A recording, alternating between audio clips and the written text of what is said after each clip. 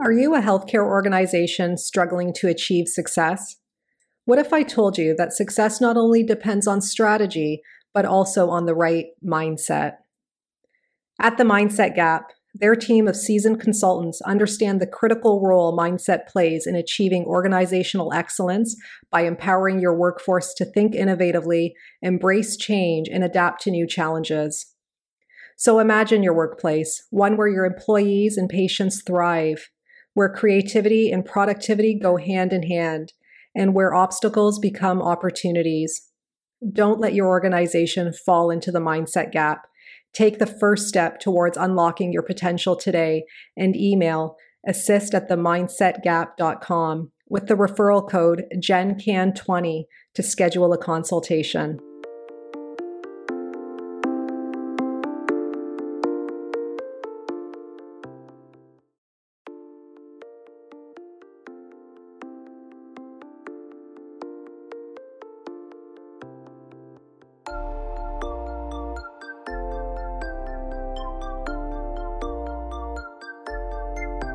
Welcome to the Healthcare Provider Happy Hour.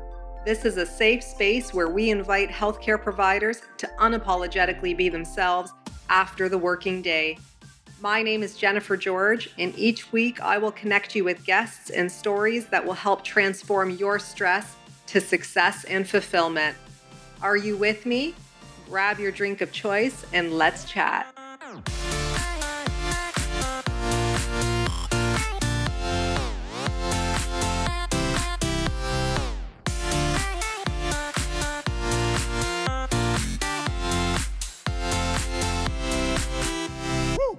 Hey everyone, welcome to the Healthcare Provider Happy Hour. I'm your host, Jennifer George, and I'm joining you this morning with a cup of tea. If there was one word that I could eliminate from the communication vocabulary, it would be non-compliance. I don't know when I last used that word in my documentation or when I said it out loud. It's been a very long time as I reflect on it right now. And the reason why I don't like the term non-compliance is because it's so finite, right? It's so labeling. If you see the word non-compliance on a patient chart, then everybody just assumes that they're non-compliant with every aspect of care, with every provider. And it really does leave a bitter taste, right? And it's not even necessarily true. So one of the things I like to tell myself, one of the mantras I like to use before I go into a patient interaction is it's not about me. Okay, one of the things I'll say to myself is it's not about me, it's not about me, it's not about me. Because when I do that, I allow myself to be fully present. I allow myself to be in the service of this person who I'm with, rather than it be more about what I know and what I know is best for this person. You see, patient-centered care, to me, and I've written a blog on this, and I can link you to the show notes of the blog, but patient-centered care, to me, is revolutionizing into human-centered care, wherein which it's not just the patient who has to feel like they are part of the experience, but also the provider. You are a very important part of the alliance, and you feeling like you are part of the team with your patient matters, okay? So if you are not feeling like you belong, then that's going to create a conflict, right? It's going to create a conflict. You're not going to be able to perform in your highest self, and neither is your patient going to be able to receive that. Okay. So to me, it's not just patient-centered care, it's human-centered care. Okay. We're both in this. And part of that is being collaborative. So it's not just a linear way of empowering patients to make decisions, but it's also back and forth, right? So for example, if your patient is appearing non-compliant to you, be curious about it. Why are they not complying? What is it about this that they don't like, that they don't see fitting for their life? What is it? And have that dialogue, have that conversation. I've had a conversation with patients before because I work on an inpatient rehab unit in hospital. So patients sometimes feel like they just have to partake, right? They just have to do it because they're an inpatient and they're in the hospital and they have to participate or else they're going to be sent home. But for me, it's really important to understand why that behavior is happening. So what I'll sometimes say to patients if I see this happening is I'll say, I feel like I'm pulling you here. I feel like you don't really want to be here, but you feel like you have to be, like you're compelled to be here and I'm pulling you along in this treatment or in this interaction. And sometimes patients will say, yeah, I kind of do feel that way too. And then we talk about that, right? Well, why is that? Was there something that I can do better? How can I best serve you? And sometimes it's a whole other thing, right? Let's say it's a patient who refuses to call for a nurse before they get up, and they get up and they've had falls. Or it's someone who doesn't consent to a personal alarm or a bed alarm. And we're so quick to put an alarm on them, but we haven't really thought about whether they consented to it or not. We haven't taken the time to ask them if it's okay in order to help them prevent a fall or severity of a fall, right? We have to think a little more critically and a little more empathetically. Okay, what if I were the patient who had been having to go to the bathroom and I was refusing to call? Why would I be doing that? Right? So just leaning into that conversation, I think, is really important. And what it does is it actually strengthens the therapeutic alliance. It won't weaken it. What weakens it is when you're not visible. What weakens it is when you're not transparent. What weakens it is when you're not fully present. So be curious about the noncompliance and why that's happening and try to understand it more. Consent is a whole other topic in a way, but I do think we assume it's implied a lot, and it really isn't. We have to ask for permission, and that is part of empowering patients, is asking for permission to provide care.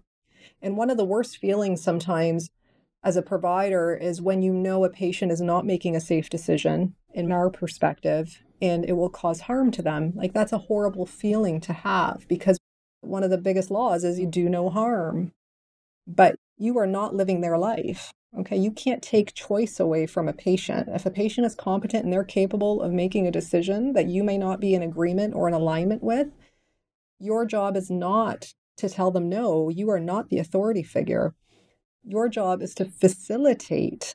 Okay, your job is to guide, educate, empower. Your job is to create the safest means possible for them to achieve this goal of theirs. Okay, so that is kind of the perspective that I come from when it comes to the term noncompliance, is I become curious about it. Well, what about this is it that they're not liking or that isn't fitting for them right now? And I ask about that. And then I ask about how we can work together. And then I become more curious about why they're making decisions that might be putting them at more risk. Okay.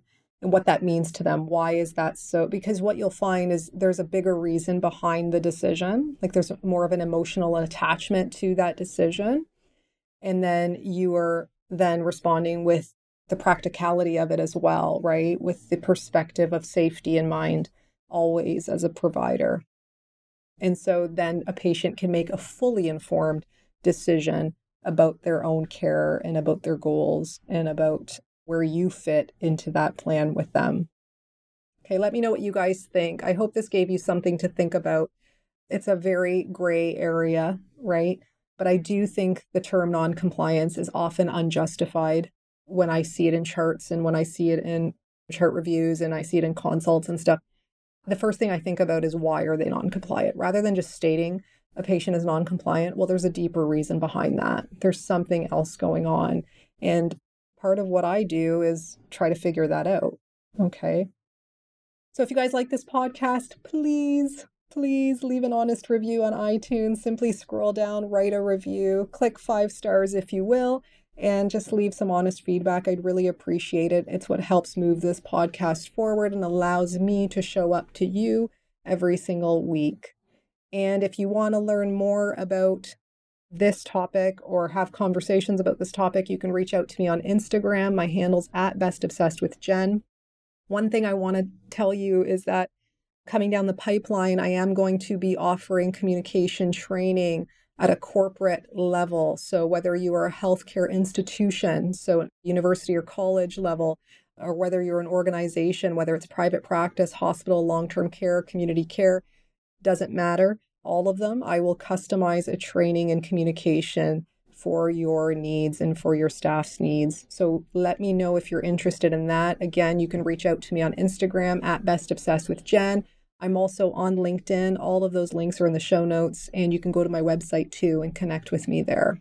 Until we chat next time, remember to stay well, and to stay happy. So if you guys like this podcast, please subscribe and leave an honest review. Your feedback means everything to me. Your reviews are what moves this podcast forward, and I always appreciate receiving them. If you want to get a hold of me directly, reach out to me on social media. My handles are in the show notes, and you can always subscribe to my weekly newsletters at jennifergeorge.co so that we can stay connected. So until next time, thank you guys so much again for your ongoing support.